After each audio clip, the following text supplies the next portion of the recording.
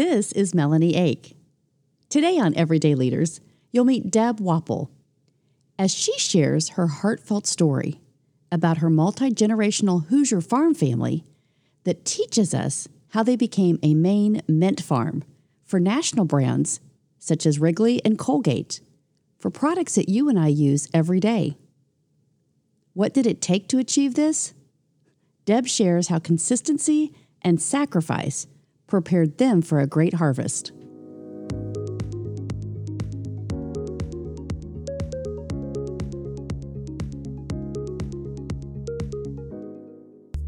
There are many people to thank for the visibility of the Everyday Leaders 50 and 50 new Airstream mobile podcast studio.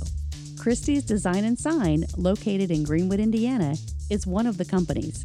We chose to include Christie to help us create the right messaging and visibility for our new mobile studio. Christie's Design and Sign can help you with your graphic and messaging needs for many projects. If you want a company that goes above and beyond for your business needs, choose Christie's Design and Sign.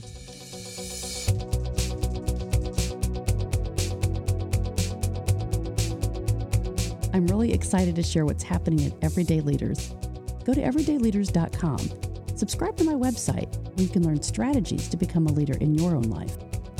On the everydayleaders.com podcast page, you can connect to the guest of the 2019 Everyday Leaders 50 and 50 Leadership Summit and listen to your favorite episodes of the Everyday Leaders 50 and 50 podcast. Now, if you're ready to take the next step and become a leader in your own life, go to my Everyday Leaders store. Select the Life Strategies courses, corporate strategy workshops, or even personal coaching. Go to everydayleaders.com, subscribe, and keep up to date on all of our programs and valuable leadership lessons.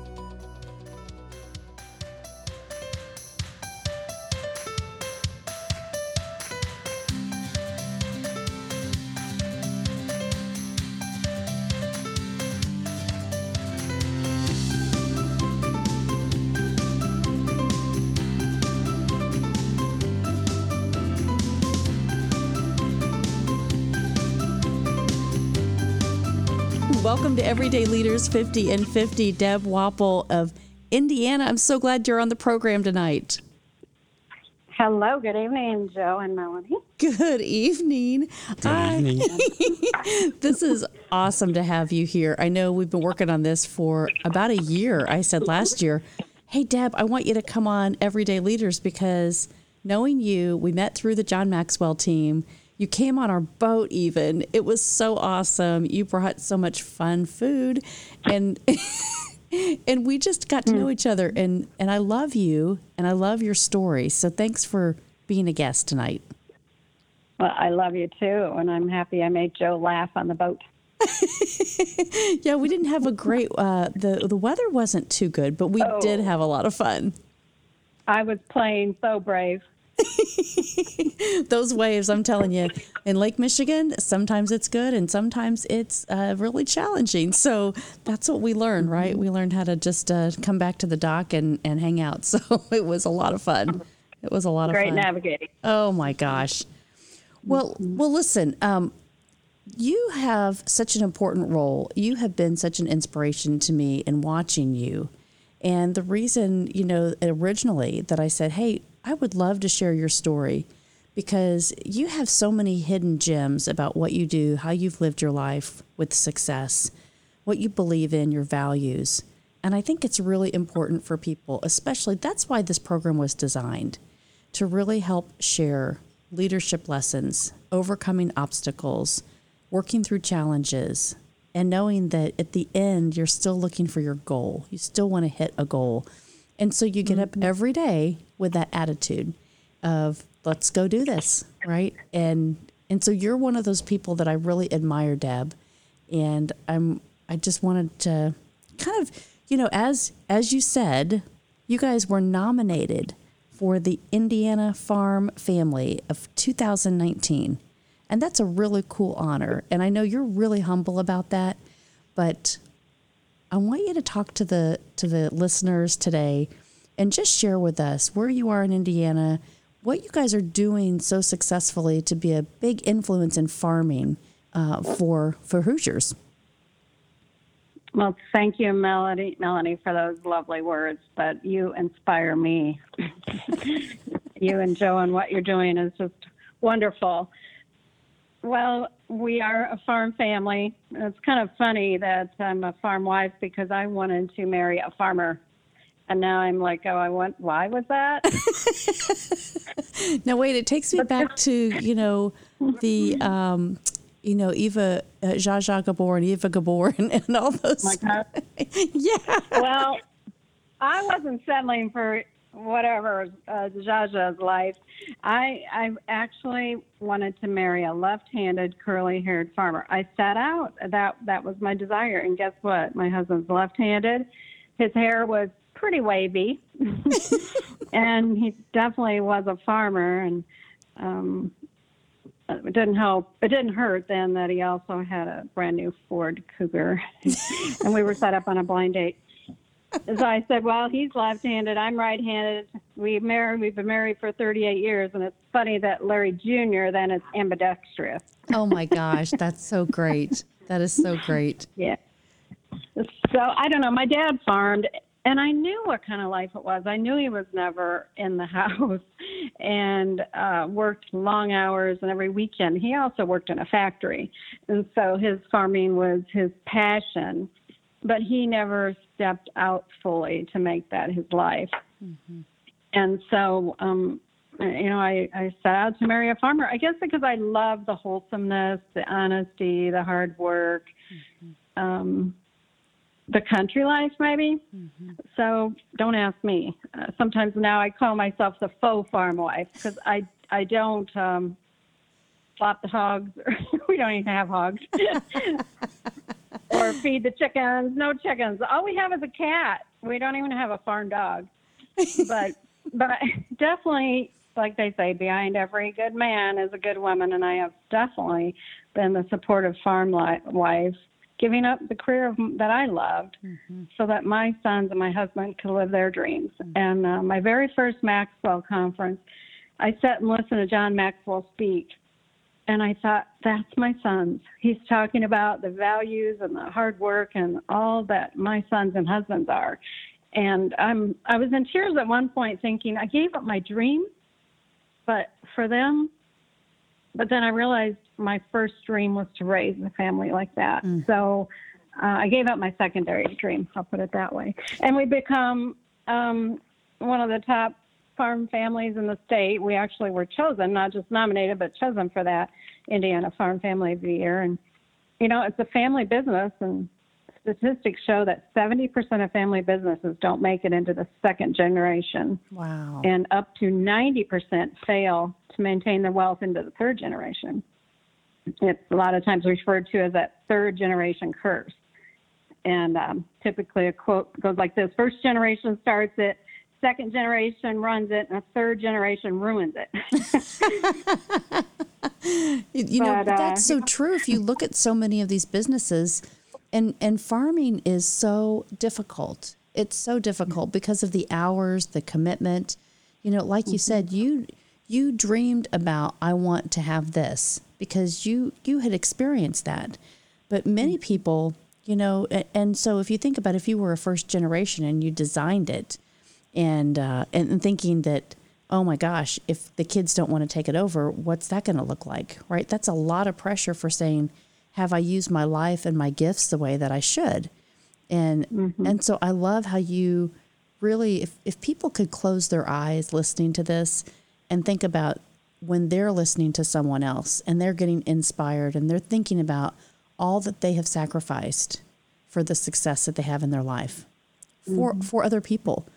That's just an incredible selfless act. And so that's why it's so important to hear your story, because there are so many people out there that feel like that doesn't mean anything. Like, well, that's just what you're supposed to do. Right? Right. I talk about that quote, do what you love and you never work a day in your life. And I was trying to look that up, and they said, it came up with Confucius. And then it's like, no, it didn't. It came out of confusion. And then I joke, I think a millennial wrote that. Because Now that I love millennials, we have a lot of them working for us. But anyway, it is a lot of hard work. So doing what you love means maybe it's not dreaded work, but it is hard work. It's extremely hard work because it's not 8 to 5, at all. No. And you guys, so tell for people that don't know, you're located in northern Indiana, and so I want you to talk about, what you farm, how you guys decided to do that specifically, and then really about the influence, the systems that you've created in place and the influence that you have now in the community and the world. Mm-hmm. Well, we're up in the northwest corner, just about an hour and 45 minutes southeast of Chicago. So up in the region area, not far from the region. And we're in our third generation, deep into our third generation. And we say our third generation didn't ruin it, or they're just taking it to a whole new level with technology and hybrids and stuff. Mm-hmm. And so my father-in-law was a farmer back just after or during the Depression, and he was a small farmer. And my husband quickly learned to love farming and took over and took it to a whole new level when his dad retired. And one of our guiding principles I talk about is the family integrity. Mm-hmm. And, there's this, let me see, this commercial. My father-in-law and mother-in-law did very well during that time, and they actually were able to live off the interest from their savings when they retired. And that was back when interest was 10 to 12%, though. But my father-in-law was taken over by Alzheimer's, my mother-in-law by dementia, and their health care was like $300,000, so that took all their savings. And then we had to buy out the family farm from his brother for like $350,000. But I said, okay, the price of integrity and the legacy left was priceless. Mm-hmm. My father-in-law was a man of high integrity and highly respected by the neighbors. And so my husband and my sons are carrying on that legacy, and that's one of our core values, to keep that up. Mm-hmm. And so, and they all started with good old-fashioned sweat and brawn. And we had foreign caregivers come help with the in-laws, and they lived right there. And this one lady said, my mom always taught us you cannot get rich getting dirty and digging ditches. Larry Sr. dirty all the time. And, of course, coming from her country, she thought we were rich. We appeared to be rich. So we did, and they all started out with sweat and brawn. Mm-hmm. My sons worked. We grow beans, soybeans, and corn, and peppermint, totaling about 9,500 acres in 5 counties. And during their youth years, they were out in those fields in the summer, hoeing weeds out of the mint fields to use less herbicides and to keep the end product, the mint oil, which we produce, with good clarity and good purity. Mm-hmm. I have a story about their friends used to work too. We've helped a lot of young people save money for college, and they would be out in those fields, 5 or 6 of those boys hoeing away and trying to pass the hard, boring, hot days. And I kind of felt sorry for them, but their dad made them. Anyway, well, they wanted to. They really made the best of it. So they called one day and said, Mom, there's 5 of us out here. Between all of us, we've come up with the first, second, and last verse of Amazing Grace. We just can't come up with that third one. Can you help us out? And I thought, oh, aren't they wonderful? They're just great Christian boys, singing Amazing Grace and Bible school songs. Well, a couple of weeks later, I overheard them talking about naming their hose. Their weeding implements. Yep. And I was joking. I'm like, oh, yeah, they named their hose even. And one of them pulled me aside and said, Mom, you probably shouldn't repeat that.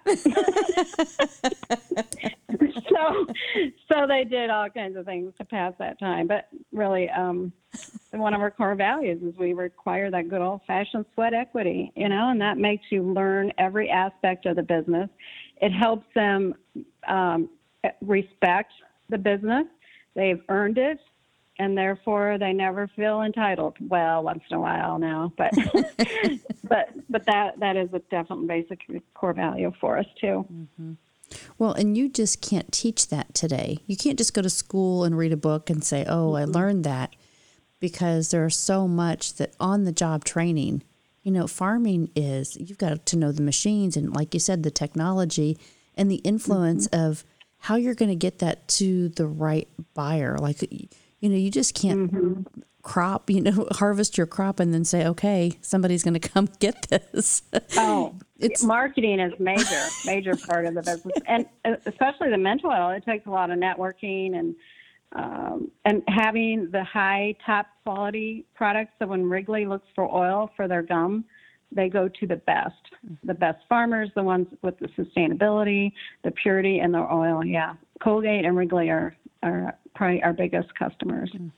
And that's pretty amazing for people that are listening to this and go, wait, a farm in Indiana? What? Huh? What? Yeah. But when you think about, and mint is such a relaxer, and if you do a lot of research and all these oils today, but it relaxes a lot of muscles. It helps fight off spiders. There's some common household uses for it. But the every day, when you think about the industry and just the marketing behind Wrigley and Colgate, when you say those two names, those are big names in the world, not just Indiana. And so, yeah, and I rub elbows with them. And it's so awesome. But and they actually send executives to the farm. Oh yeah, they want to understand why we want so much price for our mint oil.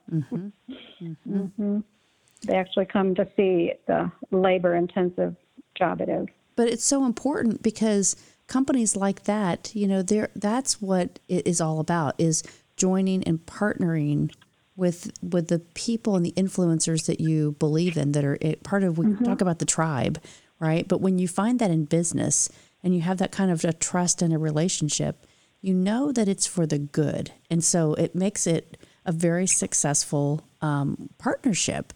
And so without that, without being able to say we have processes in place and this is our work ethic and our integrity, and finding, through marketing, but finding people that they understand your integrity and your credibility, that's why you have that business. And it is because of that. And so it's something to be really proud of, saying that, yeah, you were nominated and you were selected and you won this and recognized as the Indiana Farm Family of 2019.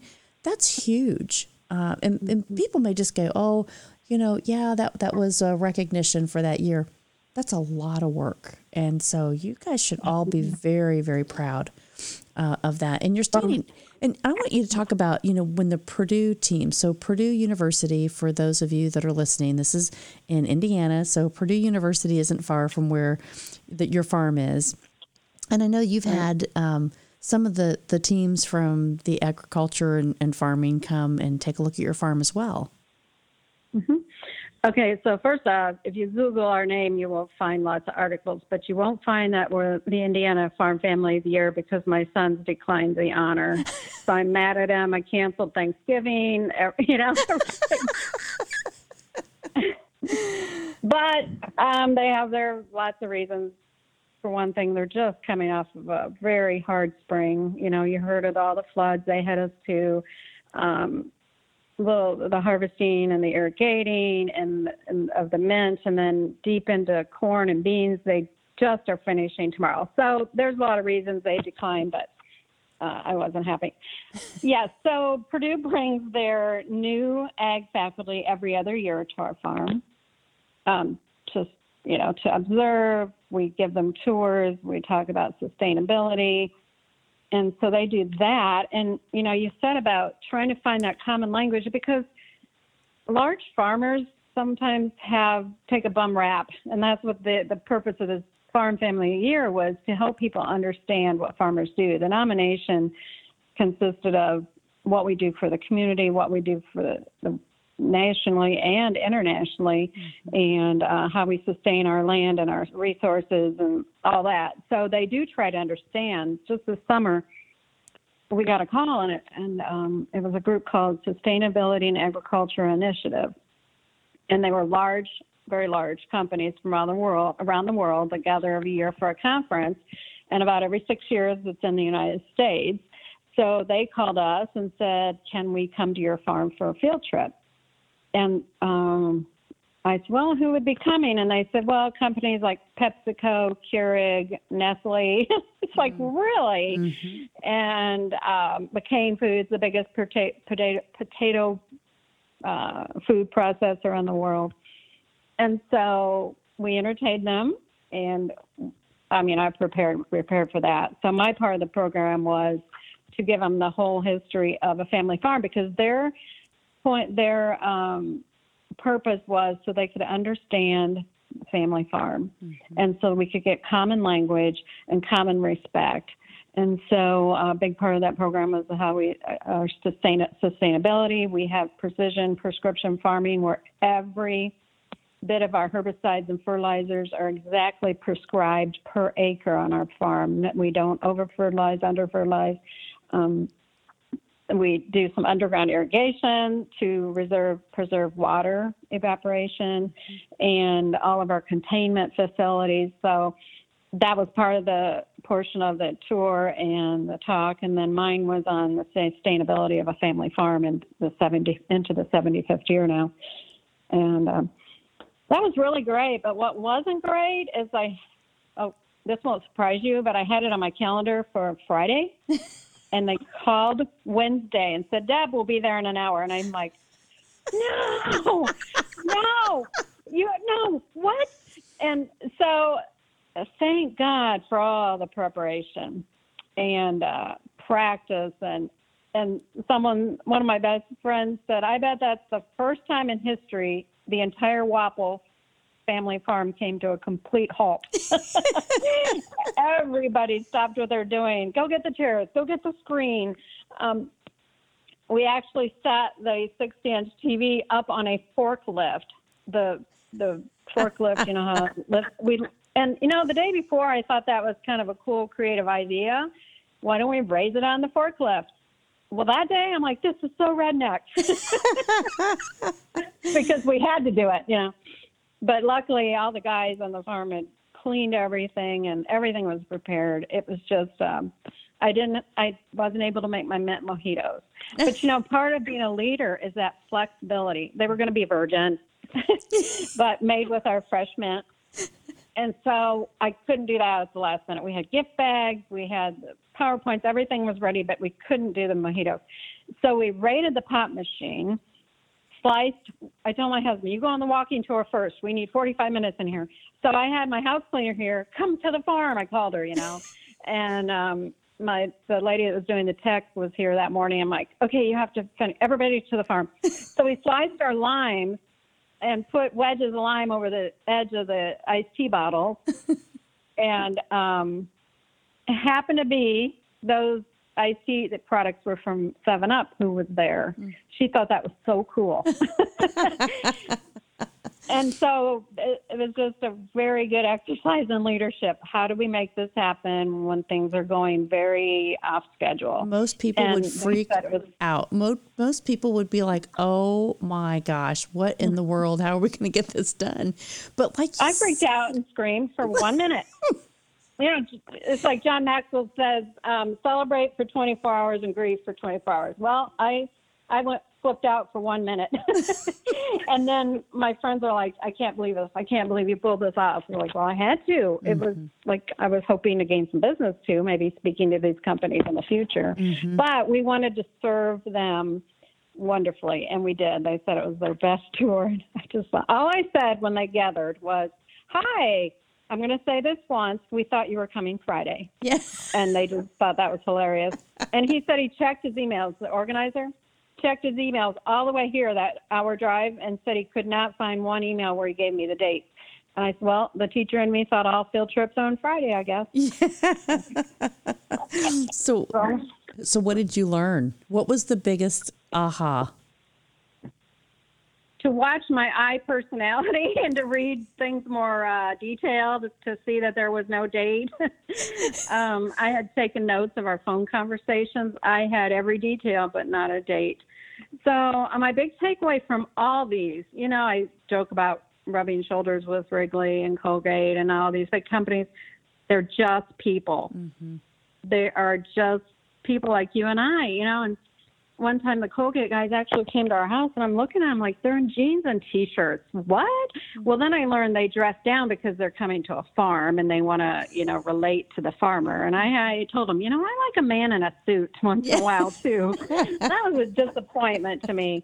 But they're just people doing their jobs and doing their best, just like us, because sometimes you feel like, oh, we're farmers and we're out in the middle of nowhere and we're different. And we really aren't. People are people. And meeting all these people from around the world through the Maxwell team, we all smile and laugh alike and cry alike. And it's been a great experience. It is. It's such a great experience because it teaches you, when you say sustainability, I think that's one of the things that John really influences in our mind is how do you become to a certain level and sustain that so that you can have success, but then it's about how do you add significance, and I think that's the key is most people say, oh, I've got the things that I want. I have material possessions, or I have a great family. I've been able to achieve an education. But then when you think about like how many people will really get to the level of significance to give back to the world, to have influence in the world. And that's what I think, is interesting about your family story is that's been a legacy that you all have decided that that's what's going to happen no matter what. Yeah, and that's the point, and it's more nationally and internationally than in our own hometown. I know we have a legacy in our own hometown too, but you really don't realize that. You just feel like sometimes we live in the poorest county in the state, almost. We're like third from the bottom. So sometimes we just feel like they look at us as these, quote, rich people, and we're not like a big company that gives free signs so everybody can see what you do, or we just do it quietly. When I was thinking about this nomination, I looked it up, and we support 18 to 20 different organizations and donations during the year. We hire a young man. He's 24 now. He's worked for us 9 years. He has a disability. He'll tell you he's fetal alcohol baby. And he's worked on the farm and absolutely loves his job. We have 3 or 4 firemen, volunteer firemen that work at the farm, and they can go anytime to their calls. So there are things locally, but I guess, we've reached internationally, and it just, it happens, and then you think, well, I should feel really good about this. But what I felt really good about is helping them understand common language with farms, and with each other. And because we think poorly of them sometimes too, because, oh, they want us to be sustainable. Oh, we can't this, or and so now we just know we respect each other. And you talked about that. How do you keep going, and when it's hard? And I loved it one time when John Maxwell said, you fuel inspiration with anticipation. And that's one of our guiding principles, that we always have the next thing to look forward to in the work and the goals and the growth that we anticipate. And that does keep you inspired, So just like the next way to be sustainable, we now have a solar field that power 5 of our irrigation systems and the whole farm shop, all the grain drying system, all the mint distilling systems are now solar powered. So it's just it keeps you challenged and inspired. How do you learn? Like, where do you guys go to get your information? Who leads you? Who influences you? Who inspires you in the farming communities? Well, we've actually been called some of the innovators, the earliest innovators and drivers of the newest techniques and technologies. I guess it's my son referred to my husband one time as relentless. He was applying to be a seed corn dealer at one time when he was in college, and they didn't like college. They just wanted to be back to the farm, but we made them go to Purdue. We told them, don't even major in ag if you don't want. Just you need to go out and do that first. So anyway, he, in his little opening letter, he said he's been raised by a father who's relentless, and he has just kind of an internal drive to be the best, do the best. He had his goals of how many acres he wanted to own by a certain age. And, he wasn't afraid, to try the next step. And so I think my son's got that from him. And now my one son goes around, he's going to be in Nebraska speaking at a ag conference on the technologies we use. And they went to Florida once to meet with companies who invited us just to come see all their newest products. And some of those we brought back to the farm. So there's something about the inner drive, and I think there's something about that hard work that I guess, I don't know. But it helps you. Well, it helps you when we say, here we are in the Midwest, right? We're the heartland of America. And so it's pretty flat in the areas that you live in. So when it rains, it floods, and that water doesn't have really anywhere to go. And so how do you really think about, the environment? And we talk about this in leadership so much, like if you could change the environment. But what do you guys do? What have you put in place to be able to be more, I guess, responsive to the changes that you can't control? Well, you're making me think of my honeymoon. The night we got married, it rained 5 inches all at once in June. Well, the night before. Well, no, the next night, because the wedding at the reception place where we had a reception on a Friday, the next night they could not hold the reception there because it flooded because it was around a lake. So we just went away for 2 days. My husband literally came home, changed his clothes, put his boots on, and grabbed a shovel to go out and actually shovel water, little ditchways to get water off the fields. Now, that was 38 years ago. He's come a long way with his supplies. But I'm like, I should have known. I should have known how it was going to be. Just dumped me home after the honeymoon took off. And so they have lots of drainage ditches. They have lots of underground tile. I have watched, in 1988, we had a major disastrous drought. And my husband actually bore underneath roadways to run irrigation pipes and hoses to irrigate the mint. And the mint was in very short supply that year because mint is only grown in our part of the Midwest and then far west in 3 or 4 states. So when the Midwest had a disastrous drought, there was a shortage of mint oil. So he drug, and this was before we had our big center pivots, he drug hoses and set pipes and irrigated that mint, and we had a good yield and got a high price. Mm-hmm. Talk about the year your ship comes in, and of the most unlikely year of all, So they work to make do. Like this year, the floods, there were farmers that left their fields not planted so they could collect insurance. Wow. Well, my sons would, in between rains, they would go out at midnight sometimes to plant a field so that between rains, so they could get it in. Their dignity and pride won't let them just sit back and collect insurance, although that insurance costs us thousands and thousands of dollars in premiums. Mm-hmm. But that's not their way. That's not in their DNA. And so they got everything planted, and really were amazed at the yields of that late planted crop, because after a certain date in May, they say you lose a bushel of corn each day for planting late.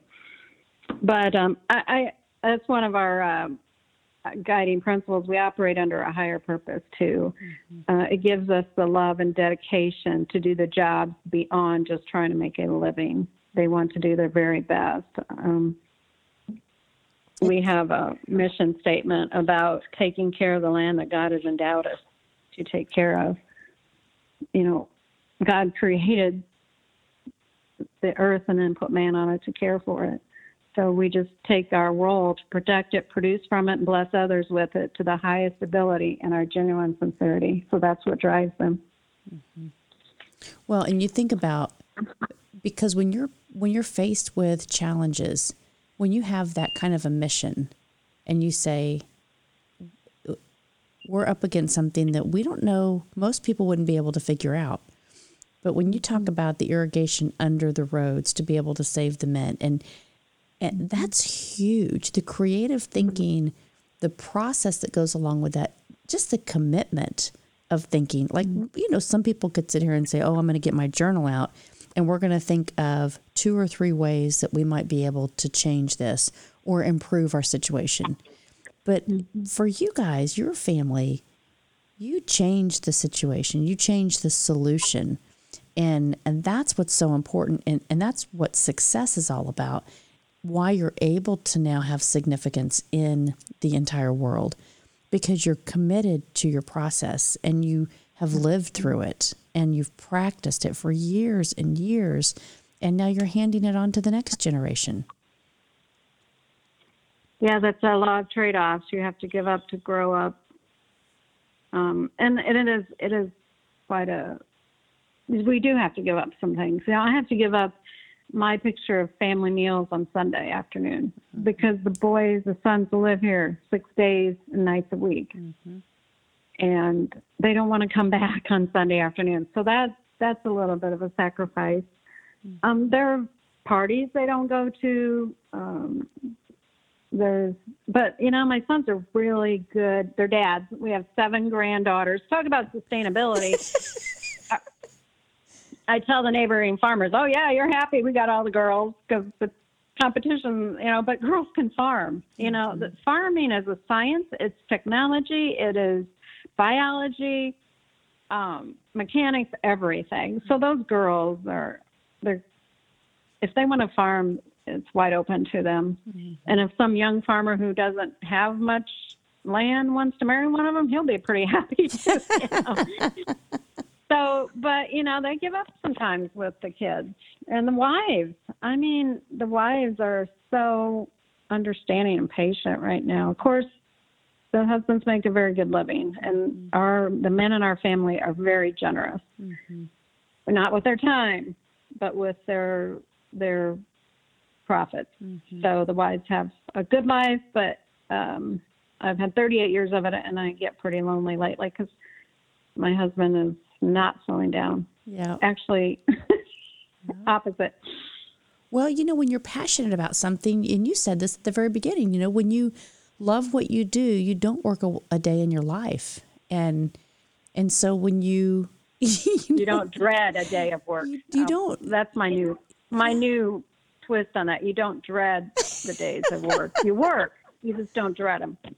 I know, he comes home smiling. I'm like, you stayed all night at the farm and you're still smiling.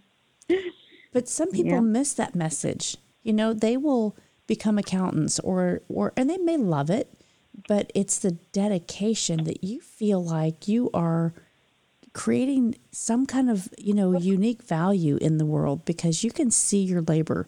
You can see the payoff. You can see everything that you've put your hand in.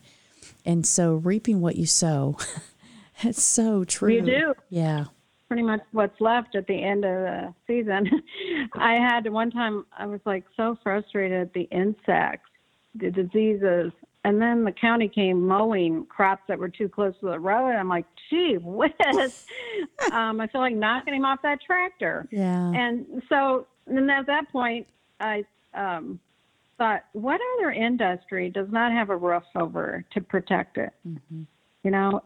Our product is completely open to the elements. I mean, we've had hail come through and just destroy 200 acres in a circle, of hail, or wind. One year I was at church saying, oh, thank God it's raining. Praise the Lord. And I get home and our entire popcorn fields were flat. Wow. Because all the wind that came with the rain. And, we grew cucumbers for about 5 years. And, the harvesters come in, they're professional harvesters, and the companies have them set. They only take a certain size. And when you see your field covered with cucumbers because they overplanted acres, and then so they throw your cucumbers back on the ground and you don't get paid for them. Wow. So that's some of the frustrations and some of what you deal with too. And all businesses have that. I mean, people who work in factories have to fear getting laid off or downsizing. And, I just heard the story about Cabela's getting bought out by Bass Pro and how many hundreds of jobs that caused in this one little town in Nebraska. And so everybody has their challenges. Everybody does. But it's, when you think about the legacy, and so when you say third generation, how important that is for people just to understand, and we think, I don't know, I guess you look at Indiana because we're here and we think, well, farming is significant because there's a lot of farm fields. But there are many states across the country that if you take a drive instead of fly, if you take a drive through these places, there's lots of farms still, and there's lots of property, that is that's still ready for development. And I think, well, when you talk about mint farming specifically, you said Indiana and then some states in the West. So how many would you say for the United States farm mint? Let's see, there's Michigan, Wisconsin, and Indiana here in the Midwest. And right in like a circle, not even far north, Wisconsin. And then out west is Washington, Oregon are the bigger ones in the valleys, and just a little bit in Utah. We actually visited Utah in September, and were able to tour all the Young Living essential oils. Wow. Headquarters, world headquarters, their lavender farm. And so that was very interesting because they buy mint oil from our supplies. So. Well, you think about those places specifically, you think of the moisture in the soil. And so how that can help with everything that you're doing behind the scenes. It's just not about the rain and the soil itself being wet, but you guys have the process down. And so I think it's just really interesting for people that have not been in farming or don't have family that are in farming, what that really looks like on the back end and the commitment to that. So I just think it's wonderful for you to be able to share this story for people, because if they look at their own lives and say, yeah, I gave something up, or I went to school for the same thing that my family decided that, it would be good for me to carry on, accounting or banking or medicine, whatever. This is so different because you just don't put the book down, or you just can't, say, I'm going to stop because you're always doing it. You're always concerned. Like you said, being at church and the wind comes and the rain comes and you think, what's going to happen where our livelihood is. And so it's a different lifestyle. And so I wanted you to come on and just celebrate you, Deb, because you guys really, it's a really unique story. And I think people can learn so much from just the dedication, the commitment, your mission, the sustainability, the influence that you have in the world from, I don't want to say a little farm in Indiana, but just from your hard work and your dedication to say, this is what we want to leave as our legacy in life. Well, I learned something new recently. Well, you know how corn has been so much of your food, and it feeds the animals, and the bean prices went way down because China's hogs died. Well, recently in a Rotary group, I learned you can't even get drunk without a farmer. Did you realize that? There's corn makes whiskey, wheat makes beer, and potatoes make vodka. Oh my gosh, that's hilarious. We have an older farm wife in Rotary, our Rotary group, and she was Sergeant at Arms, and she always talks about something about farming when it's her turn, and she told us that. I'm like, I did not know that. That's hilarious. That's a great icebreaker at a party, right? Yeah. Yeah. Oh my gosh. Well, I want to thank you. This has been really, really fun. Is there any things that you guys are planning? Any tours that are coming up that you can share with us? Any excitement for 2020 that's happening on the farm? Well, not that I know of. I think Purdue came this last summer, so I don't know. No, they should be coming this year, but most of it happens in the good weather, so we'll schedule things in the winter. some years were busier than others. We've even had Singles and Ag come, and there was a fix-up on our farm once. They took a tour across the Midwest of farms, Singles and Ag, and someone got hooked up during that trip. So just all kinds of, just never know who's going to call and want to come next. And my husband and I love doing the tours. My sons, they have to shut everything down and cooperate. So, well, it would be a fun place to do a retreat, right? It's like, hey, if you're thinking about come up and learn something. Come up and learn something. Learn a lot about leadership. And, I was complaining to one of my mentors about, my family, this stuff just happens organically. They don't sit down and plan who's doing what, because one of our guiding principles, too, is the autonomy and independence, because each farm family member is in charge of a different process. So they're not all over each other. And that came through because of growing pains. There was 3 bosses on the farm. And so it got a little confusing with the employees when we grew and grew and grew, and there was no plan on, okay, who's in charge of what, and one would tell them something and one would tell. So it kind of organically evolved that each have their separate entities on the farm that they are in charge of. And I forgot my point. Did you have a question there? Just, how are you planning? How do you structure? Oh. Yeah. Yeah. So I was complaining to a mentor from the Maxwell team that they didn't plan this stuff. They just let it happen organically. And she says, well, if things hadn't processed and they hadn't had good mentorship from their dad and mom and this and that, it wouldn't have organically happened very well now, would it have? And I'm like, good point. I appreciate that insight. So, yeah, it kind of organically happened, the separate leadership positions on the farm. My one son, he doesn't care to be in the shop with several guys, working on several different things. So he goes in the office separate and does our book work. So he calls himself the chief financial officer. And my other son says he's the chief operating officer because he kind of keeps everybody going and organized. And then my husband is the chief. We used to call him the chief micromanager. He had to get over that. He grew the thing from almost bottom up, and we'd call him a micromanager, and he'd puff up and was so proud of that. And we finally had to say, that's really not a compliment, Dad. So now he's a chief CEO, and he does all the grain handling and still, makes sure everything's going smoothly. So they just kind of made their own positions according to what they enjoy the most. One enjoys the seed corn, one enjoys the bean processing, one does all the irrigation while the other one's supervising all the mint harvest.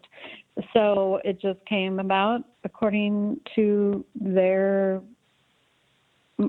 best interest areas, and it's working well. Well, and that's so wonderful because, when they get to use their strengths, and we talk so much about that in leadership, is if you're doing something that you aren't strong in or that you don't have passion around, it really, it makes you stop and think, like, why am I here? And so the boys carrying on this next generation, it's so important for them to say, I get to do what I like in the business, for their life. And so whether the daughters or the wives, whoever steps into those roles to help them next with the next generation, the 4th generation, that'll be amazing to watch because they're really taking on this responsibility, and they know exactly where they fit. So what a great story. Well, one of our insurance agents brought it to our attention that it took a lot of humbleness for my husband because it's very unusual for my husband just turned 65, for a farmer that age to turn over so much autonomy to his sons. Very unusual. And so it took a lot of humbleness on his part to let them step up and take all this to a higher level. We just had a neighbor farmer die. He was 100 years old. Wow. He did not give up control until he was 97. Oh, my goodness. But he was very healthy and smart and had a clear mind, but still, where does that leave your sons when you've had all this control all these years? And, he wasn't bringing in technology and he wasn't studying all these hybrids like they could have had they been allowed. So allowing that autonomy is a great leadership strength. So when your sons went to Purdue, what did they study primarily? What did they get a degree in? Yeah. Ag. Yeah, of course. Well, I tried. I told them maybe major in something else. I wanted them to be sure. Don't just step into this because it's here. There's potential. It's, it's good profit. That's not happiness. And that's not going to sustain you in the long run because my husband's brother did that and it didn't last. He it just wasn't for him. And then he really didn't do anything else. So I just encouraged them, just major in anything else. And they would not, although Eric, after his first year, Dad, you should be teaching here. These people just read out of a book. They don't even know. But then his third year, he's like, Dad, we should be. And he started learning more. So, they majored in different aspects of agriculture and kind of picked and chose classes they wanted. And they made a lot of relationships. They had a wonderful ag teacher in high school that said, make relationships, meet people. And now they share ideas across the state, with other fellow farmers that they met at Purdue and made connections with. And it's a nice support system. One of my sons was really good at that. The other one's a little more quiet and independent, but each play an important role. Well, exactly. They each feed off of each other. And so what a great opportunity, for them to be able to grow this business now to the next level. And think, we think about technology that changes. And I always go back to, for people that are not millennials, but you think about 1995 when Windows came out, and it was named Windows 95 for a reason, right? Because it was 1995. Now, that's not that long ago, where we did not even have access to have real computers in our homes, the internet. And so to think about how technology has moved fast forward in just our homes, but now in the farming world, and when you really think about the solar, the irrigation, all of the things that are available, and it is going to get bigger and bigger and bigger. And with AI technology coming in all these different industries, I mean, that's just really going to be able to change the way that we absorb and have nutrients. And I can't wait to see what's going to happen next. So I know you guys are going to be a big part of that. It's hard to tell. I mean, as much as they just program everything in those tractors now, and the fertilizing and everything, their yields are monitored continually, and they just program everything in and put the card in. And I think I credit back in Eric was born in 85, and he was in third or fourth grade, and the buddy program came in the schools for the deep rural schools. And their little elementary school of 100 students each got a Macintosh computer to take home. And they had a lab in the school. It was a grant their teachers wrote, and so Apple provided them. And I think that's where he started his love of technology, and he still has to throw it up to us that he wanted to invest in Apple in 1995. I'm like, you wouldn't have been here now. You would have been rich. Yeah. I mean, a 10-year-old knew. But I don't know. We just didn't take him seriously and busy. And, that would have been something. He just had the business side. That's the thing. When you are surrounded by people that inspire you and you're influenced by them and you think, I can be creative, just like your husband has taught your family. What are the things that you got to do when you get through challenges? You got to be creative and figure out a solution. And so that's what's carried on, and you can tell. And so that's the message here, right? For people that are kind of going, well, I don't have those resources, or I don't have that legacy, or I haven't been in this that long to be able to have permission to think differently, right? That's what we want to inspire people to do those things, to sit back and go, how could I create a solution around it?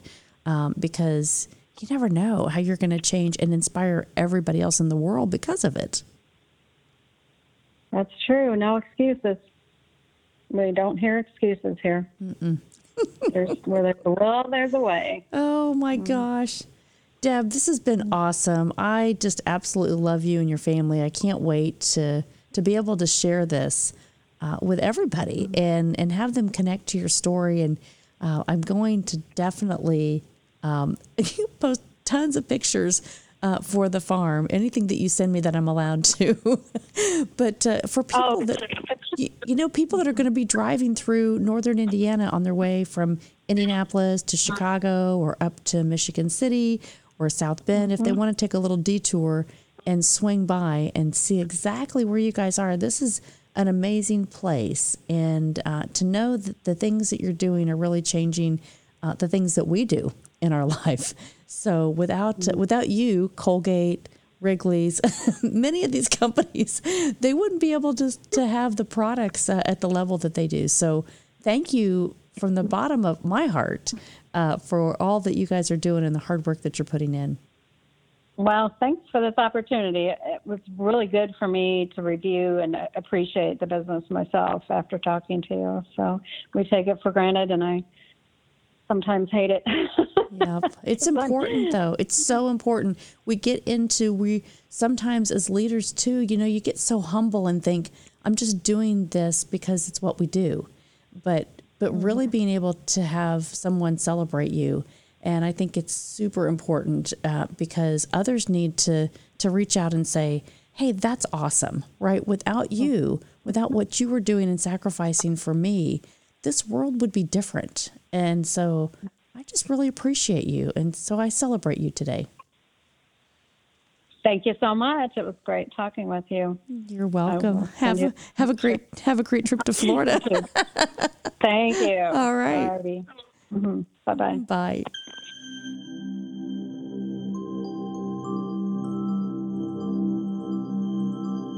Hi, I'm Melanie Ake with Everyday Leaders. I wanted to invite you to join my leadership class.